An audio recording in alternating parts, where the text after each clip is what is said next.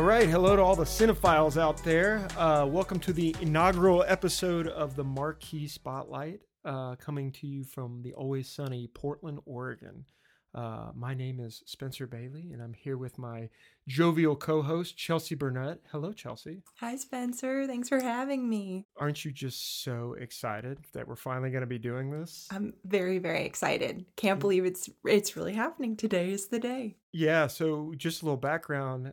Chelsea and I are both just huge fans of movies and all kinds of different movies. And I listen to movie podcasts, but I thought there's such a variety, but I just want one podcast where you just talk about an eclectic array of things and just have fun. And I haven't found that. I get a little bit here and a little bit here. And I finally was like, I'll just do it myself. There you go. Yeah. I know. I was really happy that it seemed like we were on the same wavelength when you were bringing this up to me, and I feel like we can bring something new to the table, and I'm excited to dive in and see what we can do. Yes, me too. So the theme, if you will always be called, title of the show, the Marquee Spotlight. And for the first episode, the Marquee Spotlight today, we're going to talk about why we love movies and what we love about movies.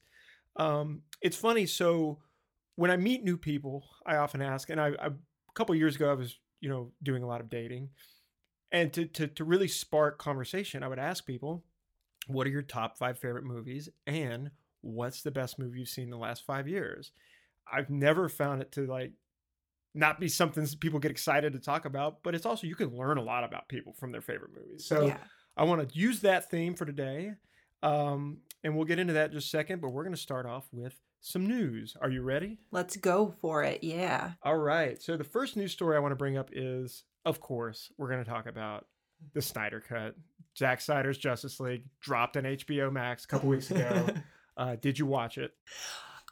That investment, no. I didn't see the original Justice League, but I've been through my different movie podcasts I listen to. I've been hearing about all the buzz. I listened to one that went pretty in depth, and for the most part, it had pretty positive reviews. I think for the major DC fanboys, there was a lot to take from it that they were really pleased with. So, and I kind of root for DC more than Marvel because they sort of seem like the underdogs at the moment. But since you did see the Snyder Cut, I imagine I'd love to hear your thoughts. Well, I love that you're rooting for them as the underdog. I appreciate that. So full disclosure, I'm a big comic book fan. I have comics. I've been reading comics forever. That being said, I am quite burnt out with superhero movies. I'm exhausted. I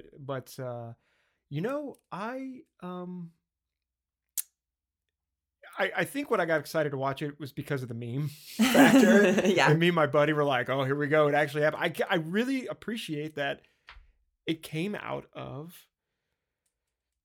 viral marketing.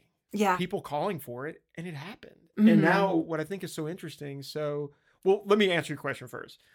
4 hours. I will say the pacing, it didn't feel 4 hours. Mm-hmm. It is a lot of fun. It is vastly superior to the Joss Whedon version. And we don't have to go to the whole story. I think most people know Zack Snyder was on it. There were some concerns from the studio. Unfortunately, his daughter took her own life. He stepped away. He dedicated the Snyder Cut to her. Mm-hmm. Joss Whedon came in, did a bunch of rewrites. The movie was not good. So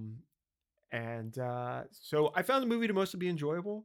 If that's all we get, that's fine. He does set it up for other movies, and I think that was just to get his vision across. But now people are clamoring to continue the Snyderverse. HBO subscriptions went up 64% since that Snyder Cut came out. Yeah.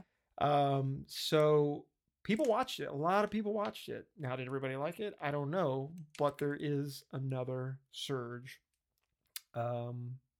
to continue the Snyderverse from the fans. We'll see what happens.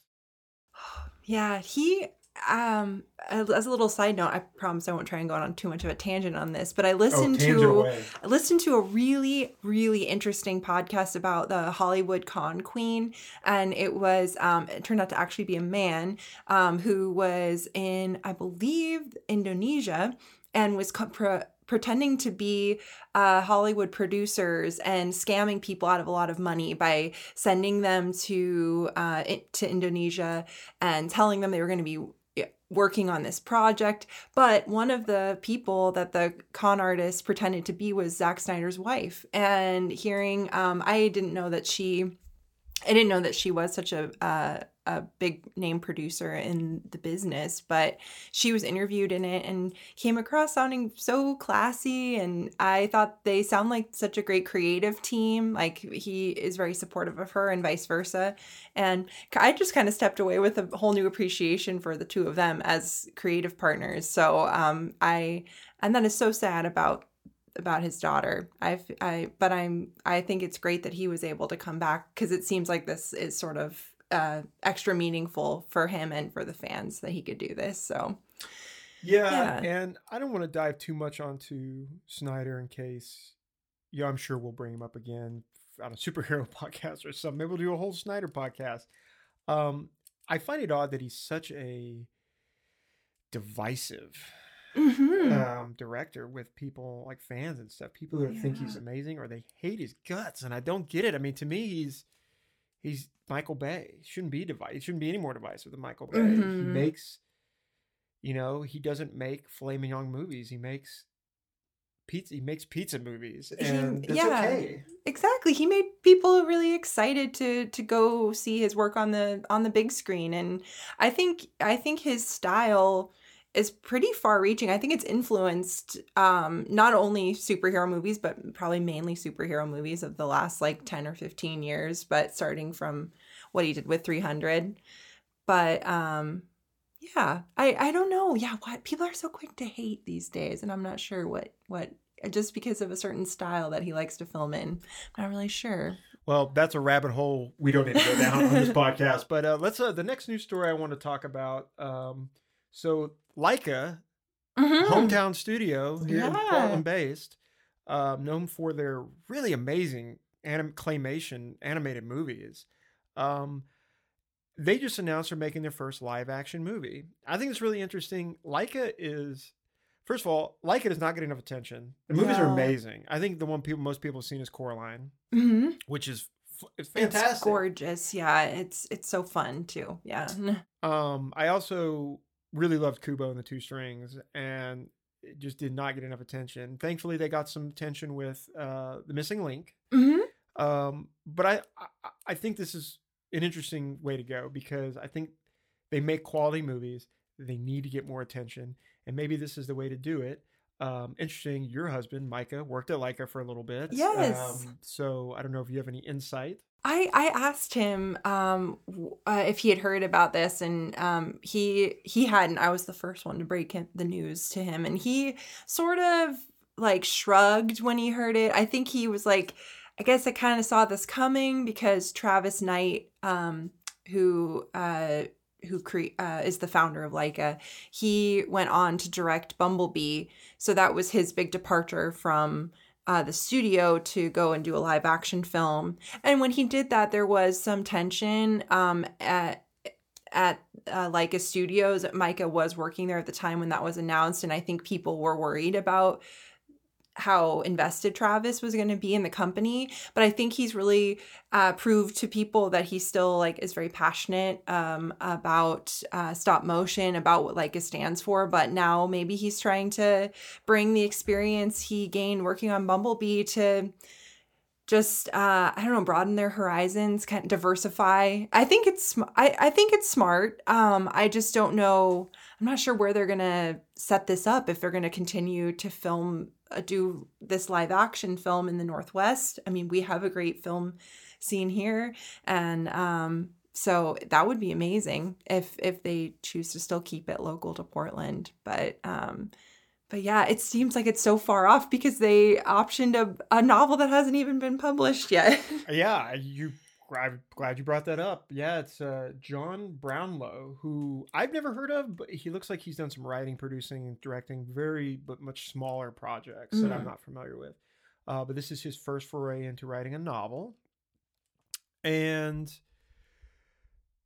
I don't know. It's interesting. It's like the novel hasn't even come out yet. They signed him to make the movie, but it sounds like it's going to be more of like a young adult Mhm. novel. So, yeah, fascinating news. I think it's a good move by them to diversify, because although as I said, the animated movies are wonderful, they just don't seem to get enough traction for some reason, and hopefully this will help expand the studio. True. And those animated films, I mean, they take 2+ years to make because of what goes into the stop motion element of it. So they can make a live action film in a lot less time and hopefully get a profit on that much quicker. So hopefully it's all for the sake of bettering the real, I think, bread and butter of their business, which is the stop motion, which is so impressive and gorgeous. And I want to see more of it. And I just hope they get a good script, as good as Coraline's was, to just take them back to the rightful place on Animation Mount Olympus. I think they deserve. Yeah, I'm with you. I want their animated movies to get more attention. But if this works, then Go for it. go Go for it. Travis. Go Leica Portland studio. All right. So that was the news we wanted to touch on today. So let's move in the spotlight.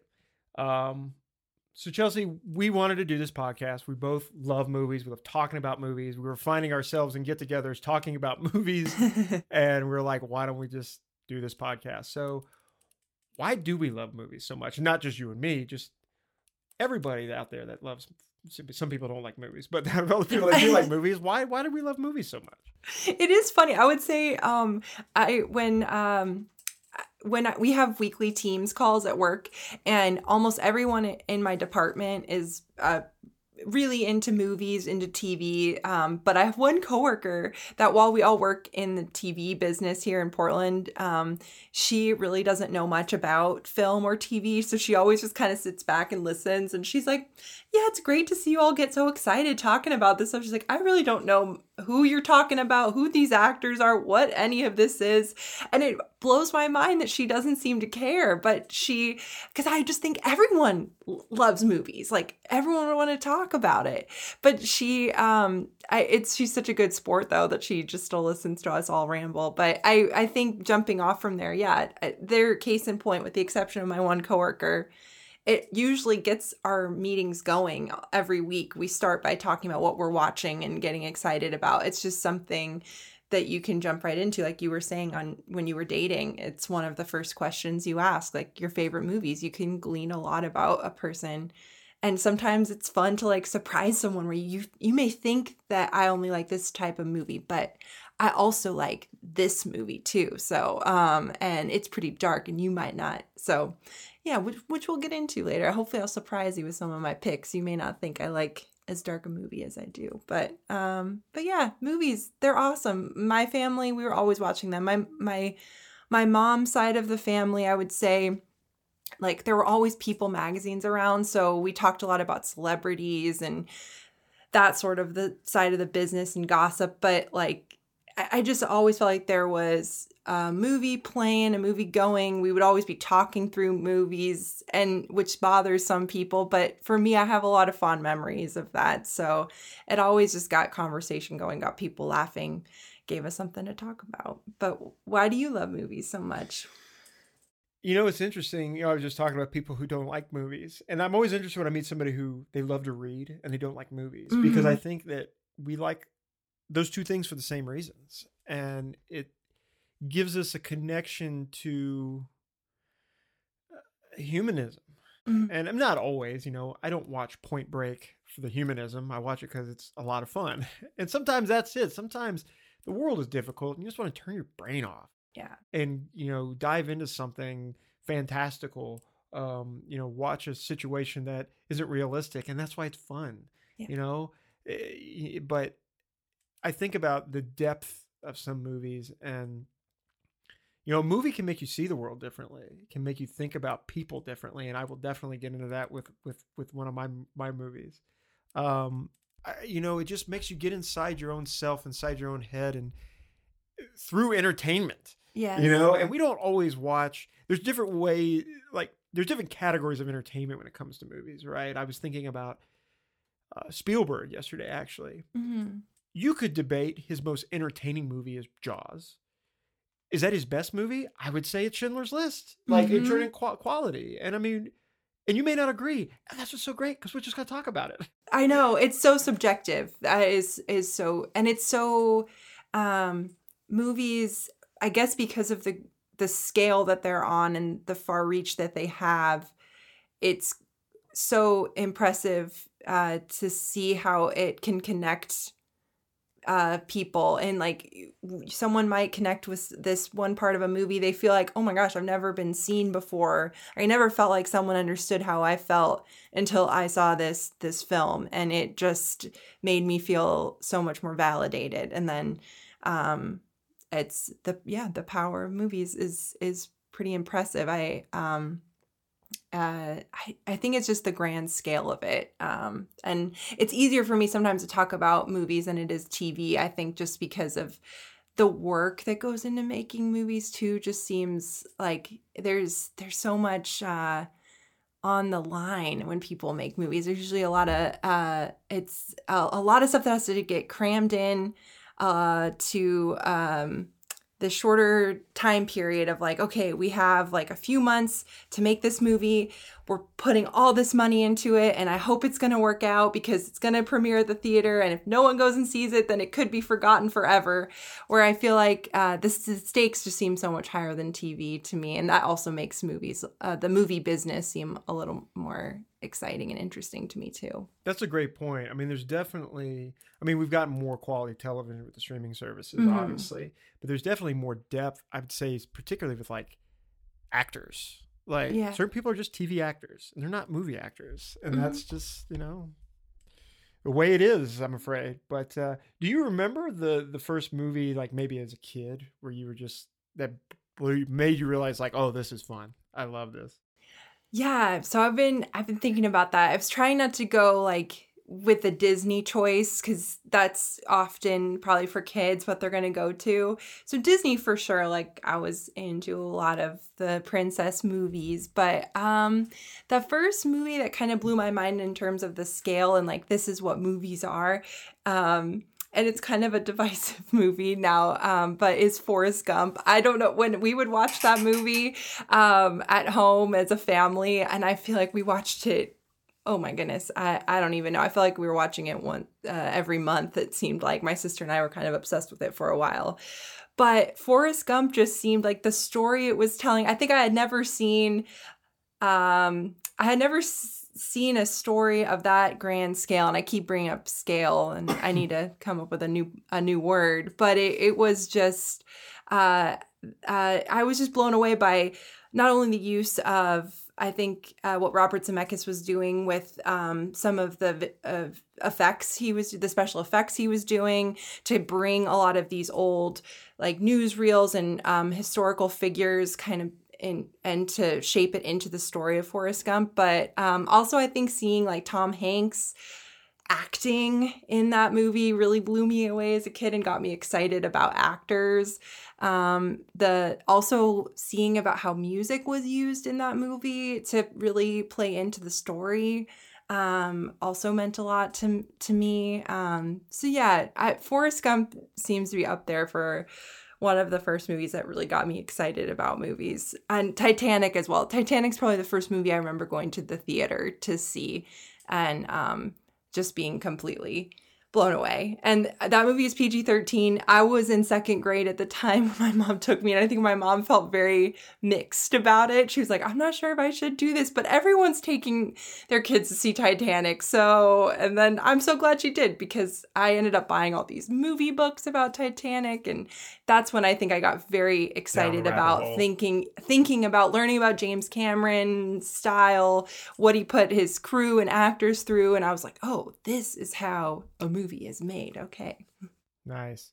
Yeah, I think for me, and I'm a little older than you, I was 5 years old when the Michael Keaton Batman came out, and my parents took me to the theater, and I had my Batman shirt on. And it was funny. So they took me to it the first time. Halfway through the movie, there was a thunderstorm and the power went out, and we had passes and had to come back a different day to finish the movie. But no. I was just blown away. I just 5 years old, and I was just like, this is the greatest thing I've ever seen in my life, and nothing will ever be better. Of course, that was ridiculous, but yeah. What about the first movie you remember? Maybe you're a little older. It made you go, "Oh, movies can be like this." Whoa. I would say I started getting really into filmmaking in middle school. I remember doing a project.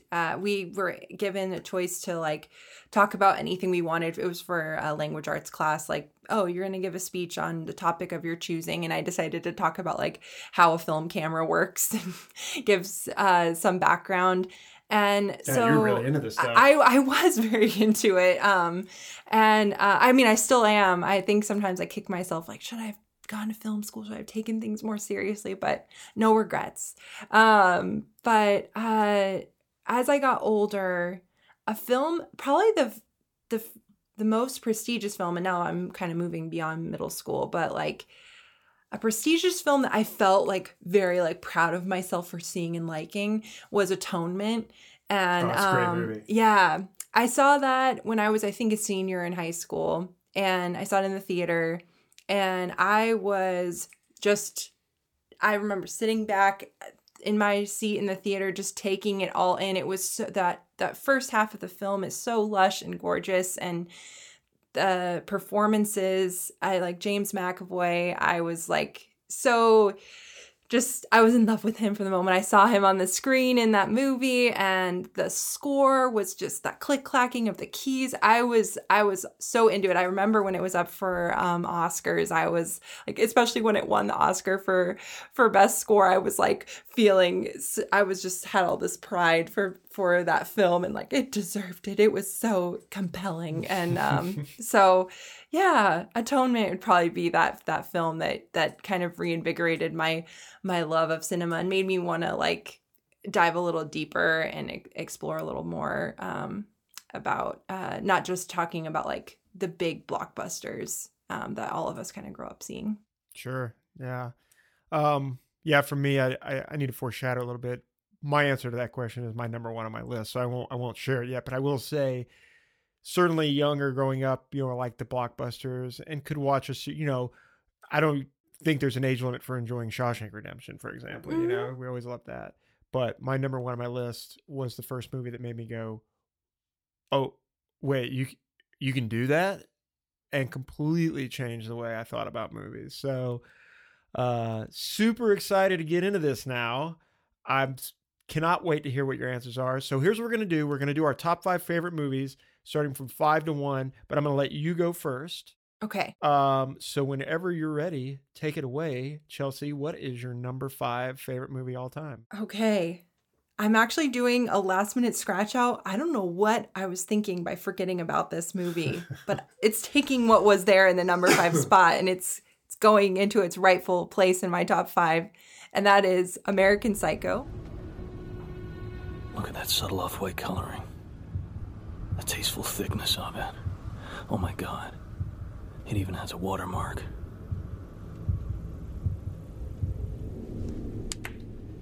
Something wrong? Patrick? You're sweating. Oh, good movie. Yes. I that film, I can't even remember how it exactly got put on my radar, but I remember seeing it in high school, rented it on Netflix when they were still mailing DVDs to your house, and I had like taken over my parents' Netflix account. I was like, yeah, I want to watch this movie. And I don't think I had ever seen something so visceral before, and I felt like it was, I felt really cool about watching it. I was like, this is scary, it's upsetting, but it's funny in a really dark way. And I was just, Christian Bale just totally embodied the Patrick Bateman character, and I still feel like it's a crime that he wasn't recognized for nominated for best actor for that, because I think he brought so much to that role. I think it was a little ahead of its time. People didn't know what to do with it. Yeah. and I wouldn't say like feminism was on my radar. I hadn't really spent a lot of time thinking about like feminist theory or anything, but as I learned that the screenplay was written by a woman and the film was directed by a woman, I kind of started to look at things a little differently in that movie and try and better understand what these women wanted to say about greed and excess in the 80s, toxic masculinity, whatever that may be. Yeah. And just kind of, because I think a lot of people could just on the surface level look at that movie and say, oh my gosh, look at all these terrible violent acts that are being committed against women. But I don't think that movie is glorifying it. I think we're supposed to see, or how I kind of see Patrick Bateman is somewhat of like a pathetic character. And I also think like we can see how society has kind of failed him, and that like, and that we're sort of left at the end of the movie wondering like, was he allowed to get away with all this? Was this all in his head? Where do we go with that? But yeah, American Psycho, it's a movie I like to watch like once a year. I think it's always something new to pick up from it, and it's got a great cast of supporting characters too. Absolutely. Yeah, It's a great movie, and I love the balance of serious themes with humor, and the humor's done so well, and it's oddly subtle and not subtle. Yeah, And I think that if you don't really know what you're watching, you won't really pick up on it. Yeah. But I'm also always down for any movies that are critiques on the 80s yuppie. I still need to see Wall Street. That is a conversation for a different day. It's a good movie. Oliver Stone's films are, they're very unique. But yeah, but that's a great number 5. Love it. All right. What is your number 4? My number 4 is Panic Room by David Fincher.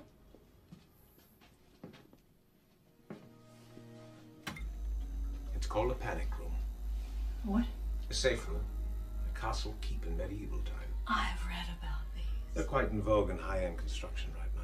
One really can't be too careful about home invasion. This is perfect. The alarm. Fascinating. I am, wow. Okay. Please continue. Yeah. So, Panic Room is it's another movie. I think it's always great to put on in the fall, like once a year, once the leaves start changing. It's such a good like autumnal movie, and it makes me wish I lived in New York sometimes. It's just David Fincher paints such a good picture of this this very, what you might think, very protected world. Like, I mean, there's a literal panic room and you think that you're safe because of that, but so quickly the way things start to unravel in this very it just, the one thing trickles down to another, and it all just kind of falls to pieces, with still our hero like Jodie Foster ending up on top and safe with her daughter. I'm glad it didn't have like a head in the box moment at the end, like Seven. No, Seven is amazing, but I'm sort of happy to see that, you know, no one really dies. None of the people you really care about, I think, die in Panic Room, but which, so, you know, but it still is a thriller. It still keeps you on the edge of your seat, and I think it was a great showcase for a little Kristen Stewart at the time. I think she was perfect casting to be Jodie Foster's daughter. Forrest Whitaker's performance is so complicated, and I think he's got. He plays a great like antagonist that you sort of root for, and Jared Leto, who I think is really playing into his douchebaggery in that movie, is very funny, and then Dwight Yoakam also is really spooky, and I only knew of him as a country singer. I didn't know he was an actor until I saw that movie, but he's a really good scary actor. So Panic Room, it just totally gripped me, I think. And I think it was my first introduction to David Fincher. For that, and I love David Fincher so much. And so I think for that, Panic Room will always hold a special place in my heart. And I think it needs to be talked about more. And I sometimes wonder if it isn't talked about more because it's, because it's a female-led film. I don't know if that has anything to do with it, but I hope more people give it a shot because Jodie Foster is incredible in it. So, yeah, I don't want to dive too much into Panic Room now because full disclosure, our next episode, we're going to talk about Fincher. We both just love David Fincher. And it's not very high on my Fincher list, but that doesn't mean I don't like it. It's a good movie. I saw it pretty recently for the first time. I don't know why I put it off for so long. I think he accomplished what he set out to do with that movie. I don't think another director would have gotten. I think the premise, there's not a lot of meat on those bones, and I don't think another director would have gotten that much out of it. Mm-hmm. And that's just a testament to him. But fascinating choice. You really took me for a ride with that one. All right. Well, Speaking of that, let's keep the ride going. What's your number 3? Okay, this shifting gears is Cinderella, Disney's Cinderella.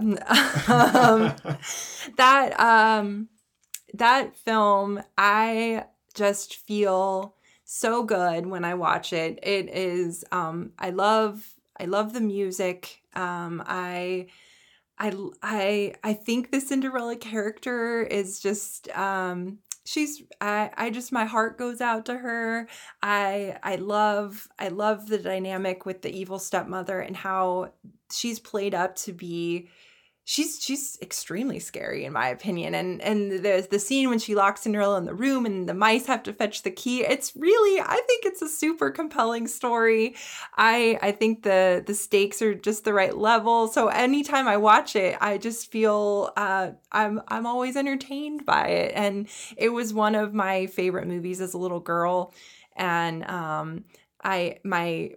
my papa used to tell a story that I would make him watch that movie with me. And then as soon as it would be over, I would ask him to rewind it and play it over again. So I just felt like it had to have a place on my list because of what it meant to me as a little girl. And as I continued growing up, I still like to revisit it. And I think it just takes me to a happy place. And I just love everything about Cinderella.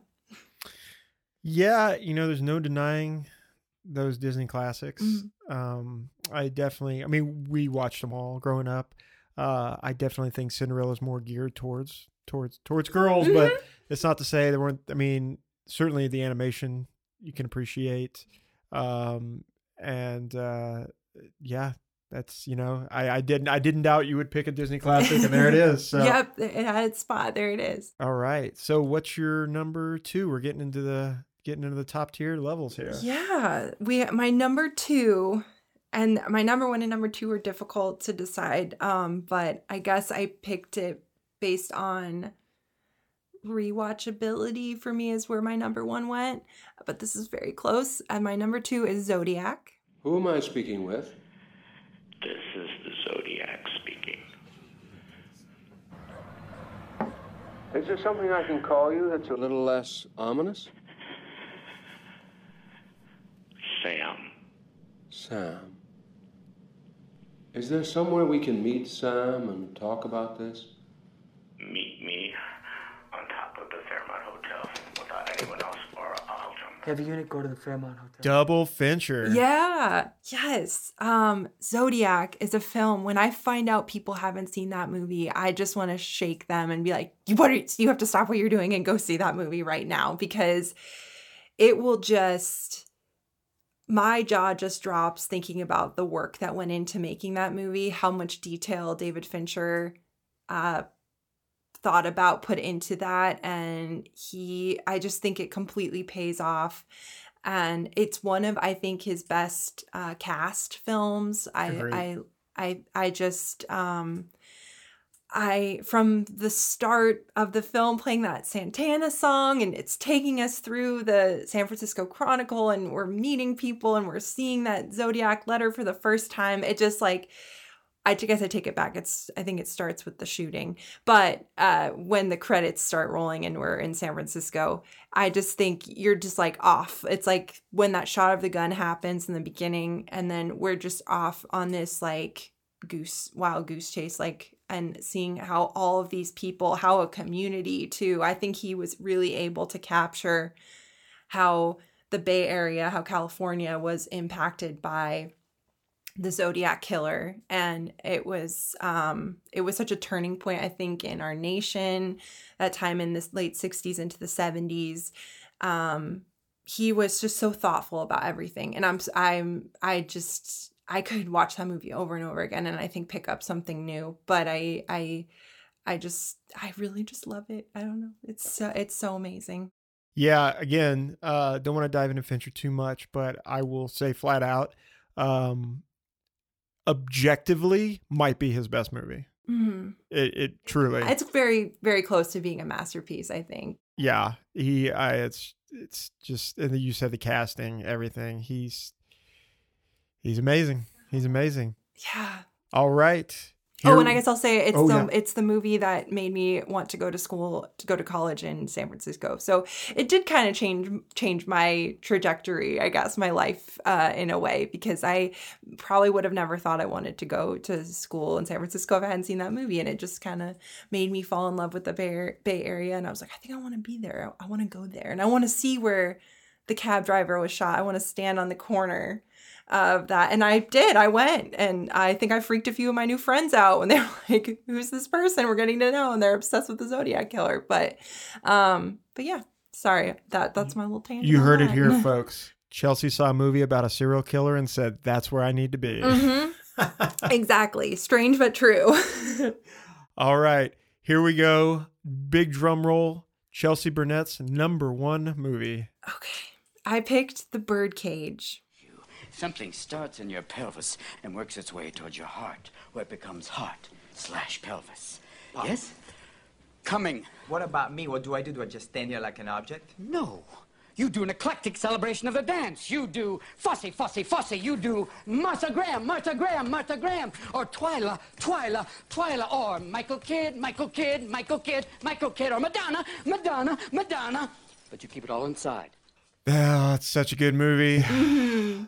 That is a movie that we used to watch a lot on AMC, and it just always seemed to be on whenever we would tune in to that channel. And it's a movie that, like, think of the Rewatchables, such a good podcast. I would totally want to go on the Rewatchables to talk about The Birdcage, because I think it's a movie that you could sit down in any moment and be like, oh, I know the next scene that's coming up, and it's so good, and there's so many good jokes, and I think the script is so smart and witty. And Gene Hackman, it's like, obviously everyone loves Robin Williams, and you're going to love anything he does. And Nathan Lane's really putting it out there and is so great. But as I got older and kept rewatching that movie, I was like, Gene Hackman is so funny in this. And like, he might have some of the funniest lines, and his delivery is incredible. So I think the film is well paced. A great cast of characters, and I think it's just another pretty darn near perfect movie, and I can watch it anytime. So I love The Birdcage. I love The Birdcage. I agree with you that it is perfect. I cannot think of anything I would fix about it. I don't know if you know this, but originally they wanted Robin Williams to play Nathan Lane's part, and they offered Robin Williams' part to John Cleese. And John Cleese turned it down. He said it was one of his two big regrets, the other one being the priest from Princess Bride. And it worked out because Robin Williams wanted, I think he was fine with playing Nathan Lane's part, but he's always seen as the eccentric guy. And I think he wanted to play the more subdued straight character. Man, yeah. Even though that his character is hilarious. Oh, he's wonderful. It's so funny to see him unraveling throughout that movie, just as things are like, and he's trying to make his son happy and keep Nathan Lane happy. And it's a good, he's wonderful in that. Yeah. I love that film. And Hank Azaria is so good. Just such a, like, so funny and so charming and so touching. Like, and it's just wonderful. I love The Birdcage. That's a great pick. I'm so happy to hear you love it. Yay. I love it. I love it. Awesome. Well, thank you for sharing your Chelsea's solid gold standards. Top 5. I appreciate it. So I guess I will go now. So I just want to say these are subject to change as they often do. I would tell my 1 and 2 have not changed in years, but I really thought about it, put some thought into this. So here we go. My top 5 favorite movies of all time. Coming in at number 5. I wanted to make sure I put a comedy in, and I've got some comedies, all-time comedies that I love, ones we watched growing up and stuff. But for me, choice was easy. I had to put a comedy in. I put it at number 5. It's The Big Lebowski. We're talking about unchecked aggression here. What the fuck is he talking about? My rug. Forget it, Donnie. You're out of your element. Walter, the Chinaman who peed on my rug, I can't go give him a bill. So what the fuck are you talking about? What the fuck are you talking about? The Chinaman is not the issue here, dude. I'm talking about drawing a line in the sand, dude. Across this line, you do not. Also, dude, Chinaman is not the preferred nomenclature. Asian American, please. Walter. Solid. I know these days I think it's a little cliche, but goddamn, what a great movie. And, you know, I didn't watch it for a long time, and I had friends who would tell me, like, friends that know me really well, they're like, you've got to see this movie. Like, this is right up your alley. This is your humor. And I'm like, okay, I'll get around to it. Finally, my mid-20s, I watched it, and I couldn't believe how much I was laughing. And I love, it's not, especially in the mid-2000s, which I know it's not when the movie came out, but that's when I watched the movie. Mm-hmm. We were so bombarded with just in-your-face comedies. You know, we get The Hangover, and like Will Ferrell's in full swing. And it's not that I don't like those movies, but a little bit of that humor goes a long way. And we were just getting shoved in our face. So to watch a movie with this really complex humor, like, it's not everyone's kind of comedy. Like, making jokes about nihilism. It's, you know, it's so brilliant. And the hero is a bumbling moron who doesn't have an original thought the entire movie. He just repeats everything. One of my favorite scenes is after it's suggested to him by Julianne Moore's character that Tara Reid really just, you know, she just skipped town and ran off. You know, none of them know if that's true, but now he's telling John Goodman, oh yeah, I'm sure she just skipped town and ran off. And now John Goodman's getting pissed off about a woman he's never been. That is genius. And I can't believe that when it came out, it got no attention, and it underperformed in theaters. And it was just over the years of being built up as this cult following. And now everybody loves it, and they should. Just brilliant movie. I think that's such a good pick. It's a very good for your comedy pick. If you needed a comedy in your top 5, that is so deserving. Yeah. This it's perfect. Aggression will not stand, man. So quotable. So quotable. That was a movie my mom and my sister saw that. Well, my mom had probably seen it when it came out in the 90s. And then my mom showed it to my sister, and they were quoting it and laughing about it all the time. And I felt very left out. And I was like, I don't know all these lines. I don't know these funny quotes. And then I finally got to see it, and I was like, okay, now I'm in on it. And it's so good. Yeah. Yeah, you know, I love watching comedies with my dad because my dad's got 2 laughs. He's got maniacal laughing, and then he's got, like, he's literally falling off the furniture. And one of the few times I saw him do the second one was I made him watch The Big Lebowski, and when the sketch comes up of the stick figure with the erection, I had to pause the movie because he was missing the next parts, because he was literally holding himself off the floor from falling off the couch. So great memory. Love that movie. Okay, coming in at number 4. Every time I question whether I should keep this movie in my top 5, I watch it again and just go, no, I just love this movie so much. It's Inception. Now, in a dream, our mind continuously does this. We create and perceive our world simultaneously, and our mind does this so well that we don't even know what's happening. That allows us to get right in the middle of that process. How? By taking over the creating part. Now, this is where I need you. You create the world of the dream. We bring the subject into that dream. I love Christopher Nolan. I think he's becoming a little little divisive. I think it's kind of like the cool thing to hate his movies now.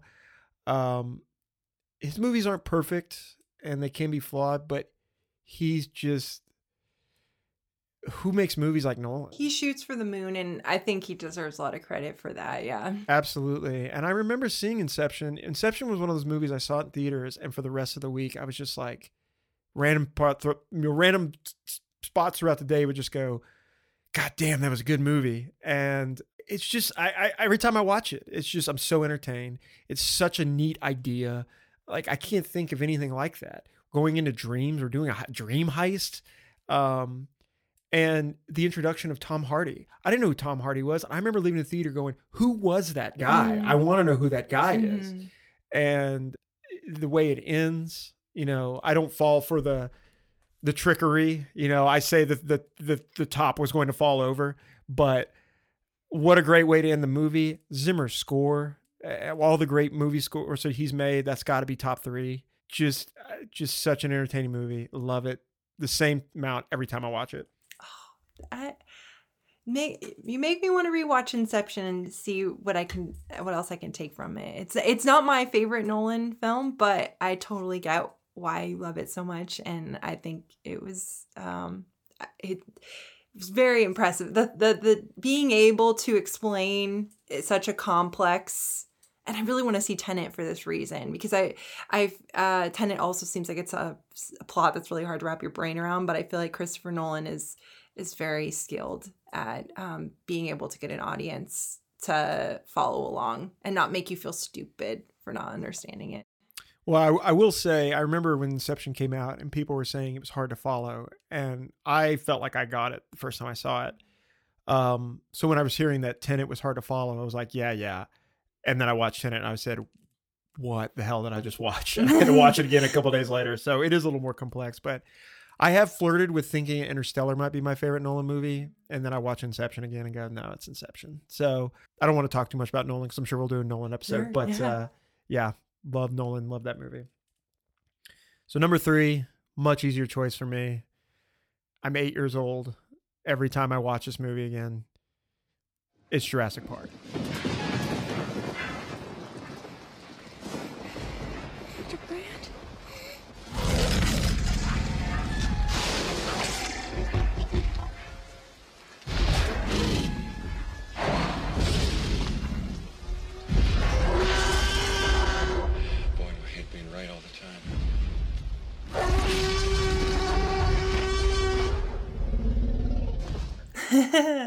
I could watch Jurassic Park once a week for the rest of my life. The movie is just it's so well crafted. And the thing about Spielberg is he's one of those few directors that, have you read the book? No, I have not. I've only read one Michael Crichton book. I think I read The Andromeda Strain, and that's it. But yeah. It's quite different from the book. And there's certainly key parts, but there's even some scenes in the book that get moved to the Lost World. But he changed quite a bit. The characters are different. Hammond is wearing a suit and he's kind of a pompous dick. Alan Grant's a little older, barrel-chested, bearded man. The lawyer's one of the most important characters in the book. Spielberg make all these changes, and it's so difficult to make a movie out of a book. And I mean, I don't know what else you can want. And honestly, the T-Rex scene is probably my favorite scene of all time. I'm gripping my seat every time I watch that scene. I truly, I am 8 years old in the movie theater again every time I watch that movie. Have you been able to rewatch it in theaters? I know that they re-released it, I think, for an anniversary, and I got to go see it with Mike. Yeah, they released it in 3D, I think in like 2012 or something, somewhere around that time. I did go, absolutely. I will say, I still have it on DVD, standard DVD, and I kind of want to keep that because I have seen the HD versions of it, and ooh man, the CGI looks dated in high def, let me tell you.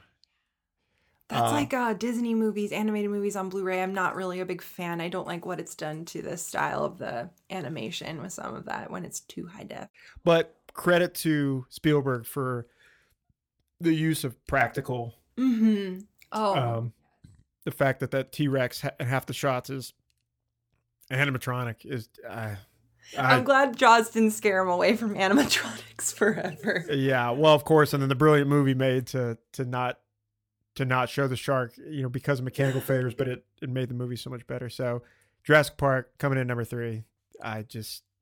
What a great movie. Good pick. So my number 2, we're going to keep your theme going here.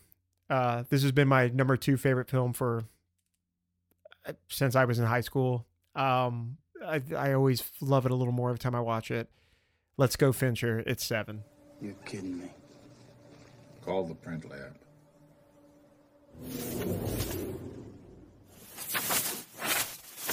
Oh, man. Honestly, have you ever seen anything like this? No. I love 7, and I've had some interesting conversations with your husband because he does not like 7, and I think he's crazy. But, I want to be careful about how we talk about 7 since we're going to be talking about Fincher on the next episode. But you hear the description. A serial killer is killing people based off the 7 deadly sins. I'm in. You don't need to tell me that Morgan Freeman and Brad Pitt are in it. I'm already in. Yeah. And I'm pretty fascinated with religion. I grew up in the Bible Belt, and I love that stuff. So any religious themes, I'm all in. But so many great choices. I love the ending, and we'll talk more about that when we talk about Fincher, why I love the ending so much.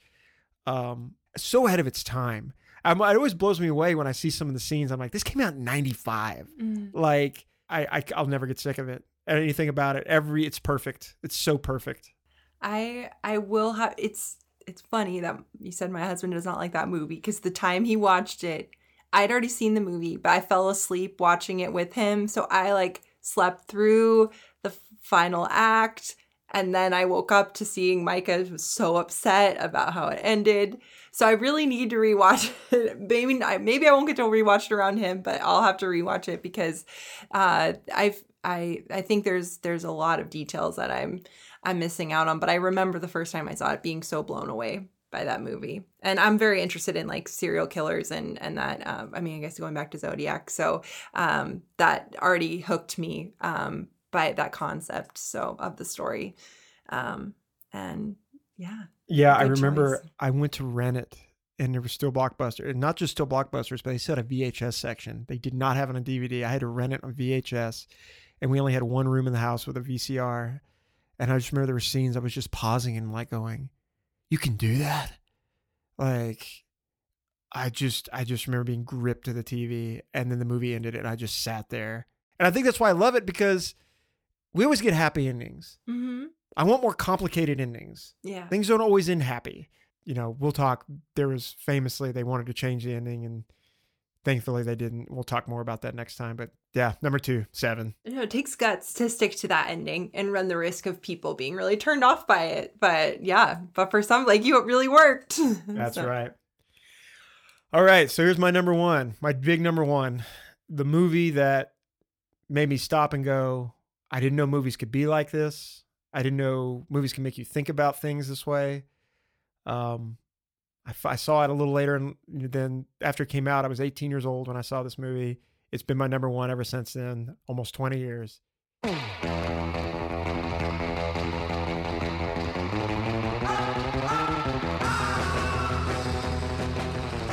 Pulp Fiction. There's no words to describe how much I love this movie. And every time I watch it, I just realize I never get sick of it. It came out in 94. I was in between 4th and 5th grade. And my parents saw it in theaters. My dad would not shut up about it. He just kept talking about this movie. And then it came out to Blockbuster, and he rented it. But he wouldn't let me watch it. Obviously, I was a child. So all these years go by, my dad talking about this movie and the things he liked about it. He loved the final scene. And I finally saw it at 18. And I wanted to watch it again immediately afterwards. Now, I watched it on HBO or something, so I couldn't watch it.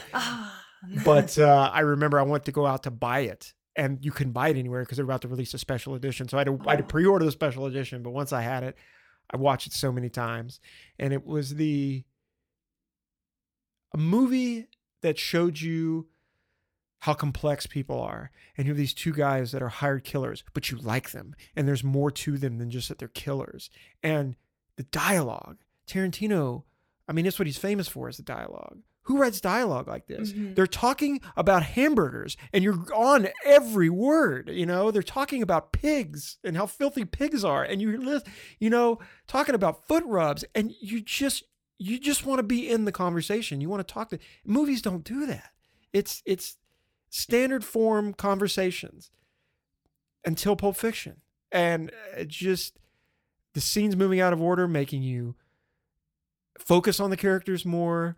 And John Travolta, who I knew from like, Look Who's Talking. And now it's like, oh, wow. You know, it's just, I could go on forever. I can't wait to do a Tarantino episode with you, but just Pulp Fiction will be my favorite movie until the end of time. I think that is such a cool choice. I mean, Pulp Fiction is the movie that I remember thinking like people that knew a lot about movies and were like cool cinephiles, like they all knew about Pulp Fiction, had the poster on their walls. And I feel like I waited way too long to see that movie. And I've only seen it once. I have to watch it again. But I from everything you just said, though, I'm remembering feeling that way. The dialogue, it's really cool what Quentin Tarantino can do with like a mundane topic, but punch it up with his style, his flair he adds to the dialogue. Yes. And I like what you said about like, these are two guys who on the surface may just seem like they're just killers, but they run the whole spectrum. They're people and they're well rounded. And I think it's so cool that Quentin Tarantino always tries to show the spectrum of humanity and how we all have different layers to us. Yes. Yeah. Well, if you've only seen it once, you can borrow. I have 2 copies. Okay. I have the special edition DVD with the Jackrabbit Slim's menu in it, and then I have a Blu-ray copy. So. Oh my gosh! All right, I'll take whatever one you'll let me borrow. Whatever one you think I should borrow. So, going on to the next part, I'd love to hear. I want to talk about and hear from you the best movie you've seen in the last 5 years. And I can go first, or you can go, whatever you'd like to do. I think you should go. Okay.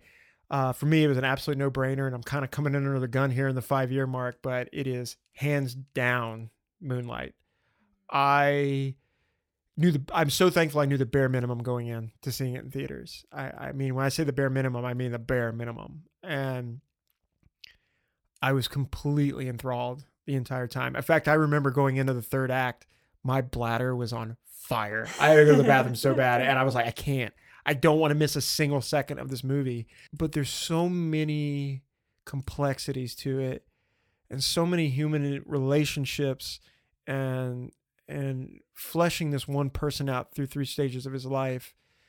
But the third act in particular, and watching him struggle still with identity, and not just with his sexuality, but just his identity. And like, is he this badass, guy? And you see the opening scenes in that third act, and he's got women calling him, and he's doing some shady shit, and he's got the cool car until he runs into that person again, and this wall comes down, and you see the subtle differences in his face and everything.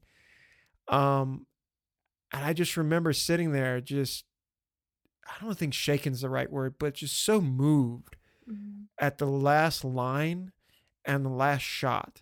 And it was 2 men, particularly 2 black men from a lower class neighborhood, just holding each other. And it's not sexualized, and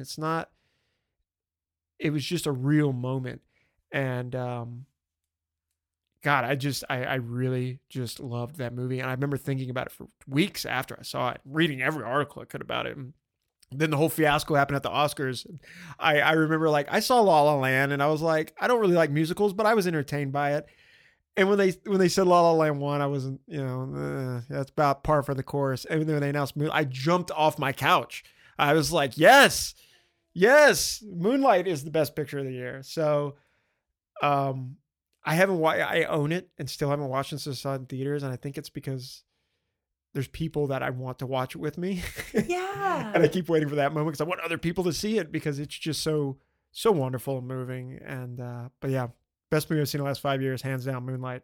Do you think it made you think about things differently? Did it like change your perspective on humanity or anything by seeing it? Or did you almost feel like validated or by seeing it like, oh, like, or like this, wow, I'm triggered now by seeing that last moment you said in the movie, it really was impactful to you. And sometimes when I have those, when I'm not moved by something, it's kind of like something stirs inside me that I didn't know was there. And I'm like, oh my gosh, this is something that is all around us, but we don't like take those quiet moments to really take them in. Is that kind of how you felt about it? Or Man, I think that's a wonderful question. I think for me, the movie takes place in the South. It's in Miami, I believe. And, I grew up in the South in a very diverse part of Louisiana. And I knew guys like that. Mhm. I knew guys like him. And I was friends with them. And I worked with them. And I knew guys like that my whole life.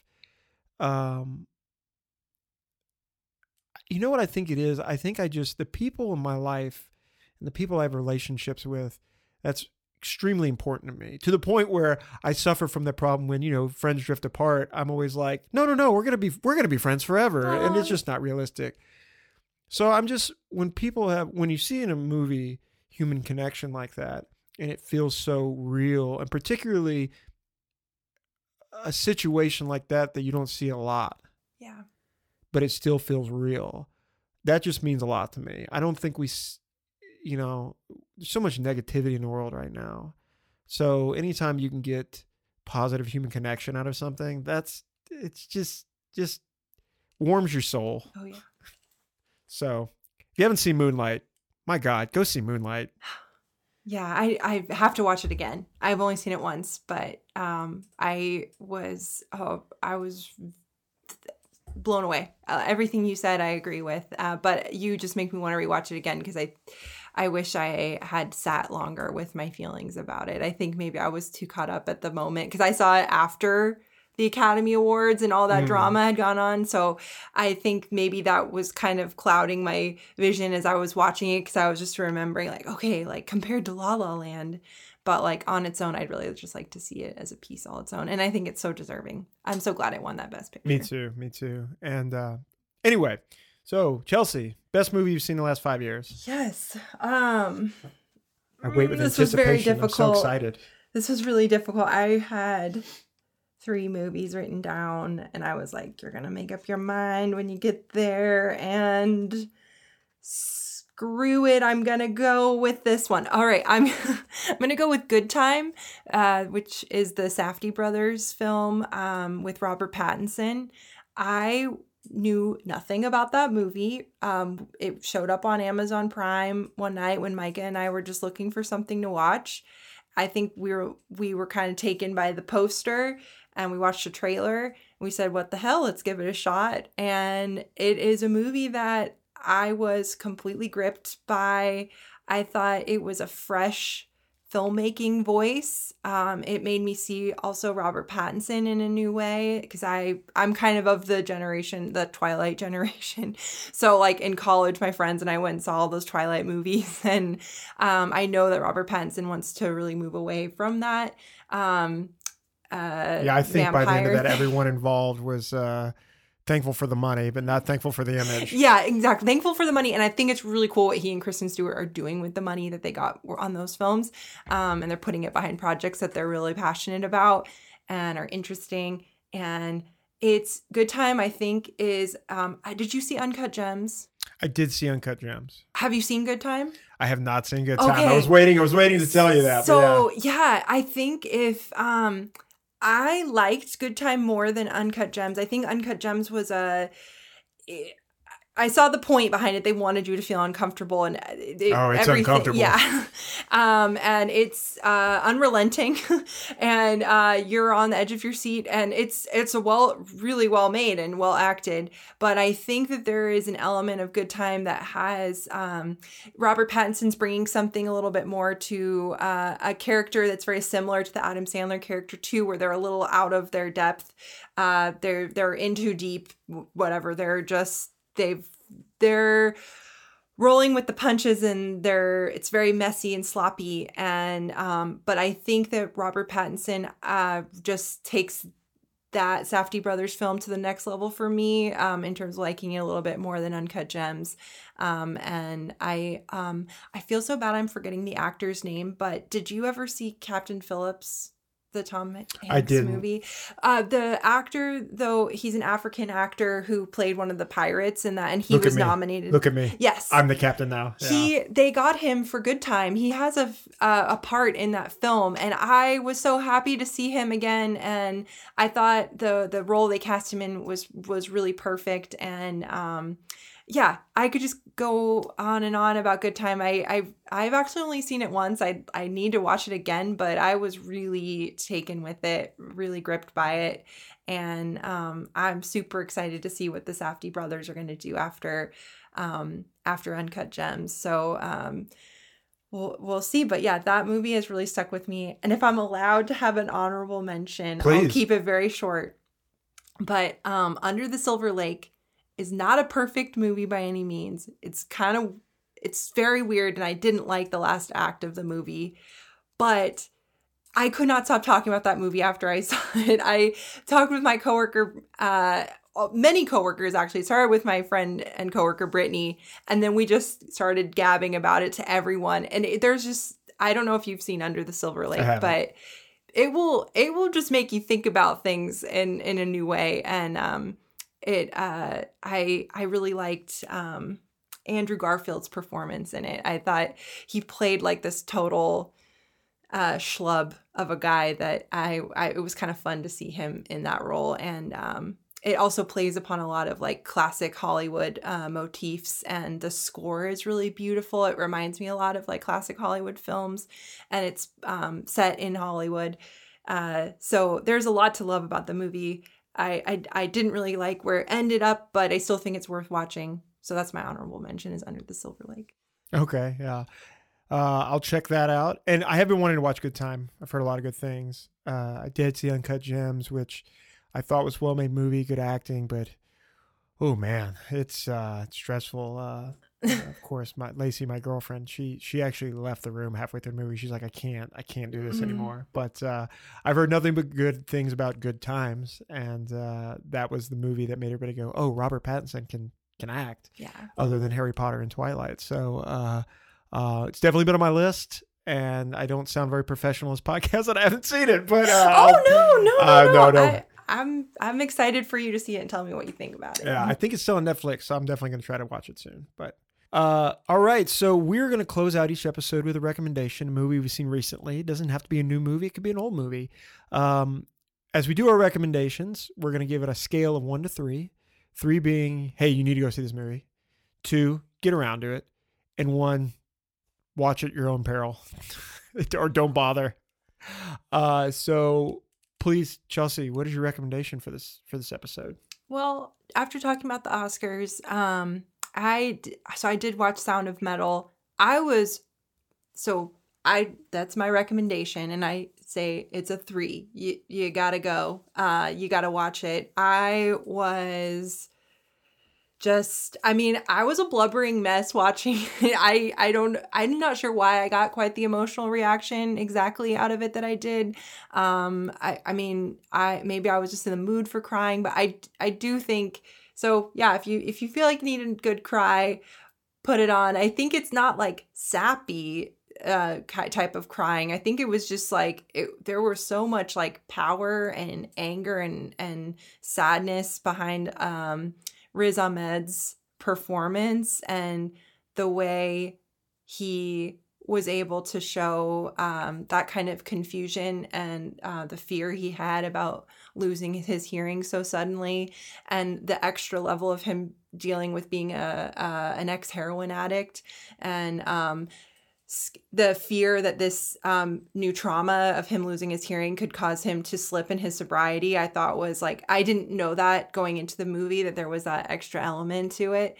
And also a little backstory. I took ASL as my foreign language credit in college. And I guess it's kind of funny to call it foreign language, but American Sign Language, but still it was, it's something I really wish I had kept up with. I had an incredible sign language professor. He was deaf, and he was such a great deaf advocate.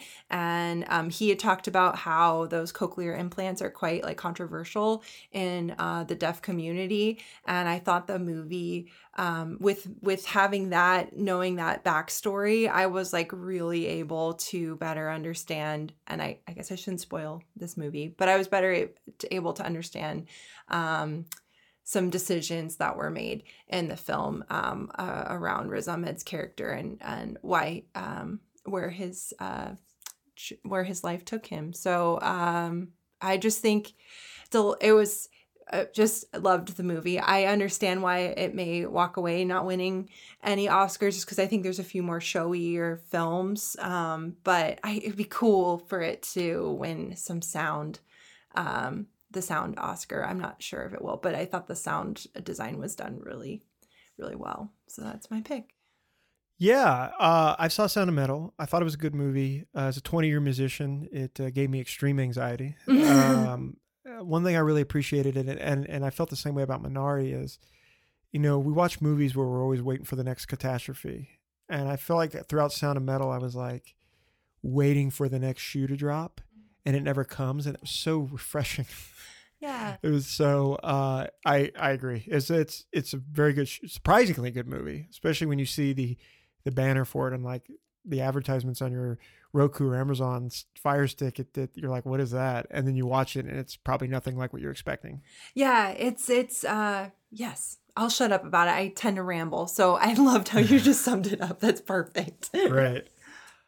So my recommendation, and I'm always watching movies, so I try to pick which ones for recommendations, but I don't think a lot of people have seen this movie or even heard of it. It's a Martin Scorsese movie from the early 80s called After Hours.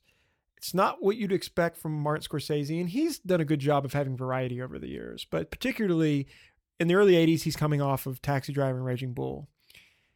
After Hours is nothing like those movies. It's a dark comedy. It is one of the most bizarre movies I've ever seen in my entire life. It's about a guy who's got a mundane job working in corporate New York and hates his job, clearly. Doesn't voice it. You just see it.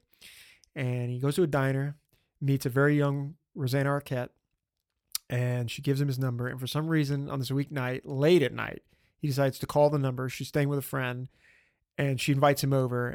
And from there, his night gets worse and worse and worse in the weirdest way possible. I know that there's some point to the movie about what I was saying earlier about criticizing the 80s yuppie work mentality. But I don't know how that movie connects to that. But one thing I will say is a lot of young talent. Young Will Patton, John Hurd, the father from Home Alone, is in it. Terry, I can't remember her last name. She was in Young Frankenstein. It starts with a G. Terry Garr. Yeah, she's in it. Cheech and Chong have cameos in it. It's just all these people that you recognize popping up. Catherine O'Hara, very young Catherine O'Hara pops up. Very weird movie, very funny movie. I'm going to give it a 2 because it's definitely not going to be for everyone, but I believe it's still on HBO Max right now. So After Hours, Martin Scorsese, check it out when you get time. Awesome. All right. Well, we did it. That concludes the first episode of the Marquee Spotlight. This was a lot of fun. Yes. Yes. So we're going to keep this going. And the next episode, we're going to cover the works of David Fincher, who we just love so much. So thank you for tuning in. Please tune in next time. Chelsea, thank you so much. Thank you. All right. Thank you. We'll see ya.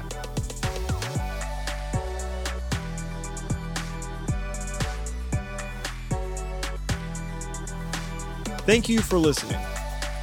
The Marquee Spotlight is recorded in Portland, Oregon. Music composed and produced by Josh Colopy, and cover art created by Taylor Engel. Check us out on Twitter for updates regarding new episodes, and listen to episodes anywhere podcasts are found.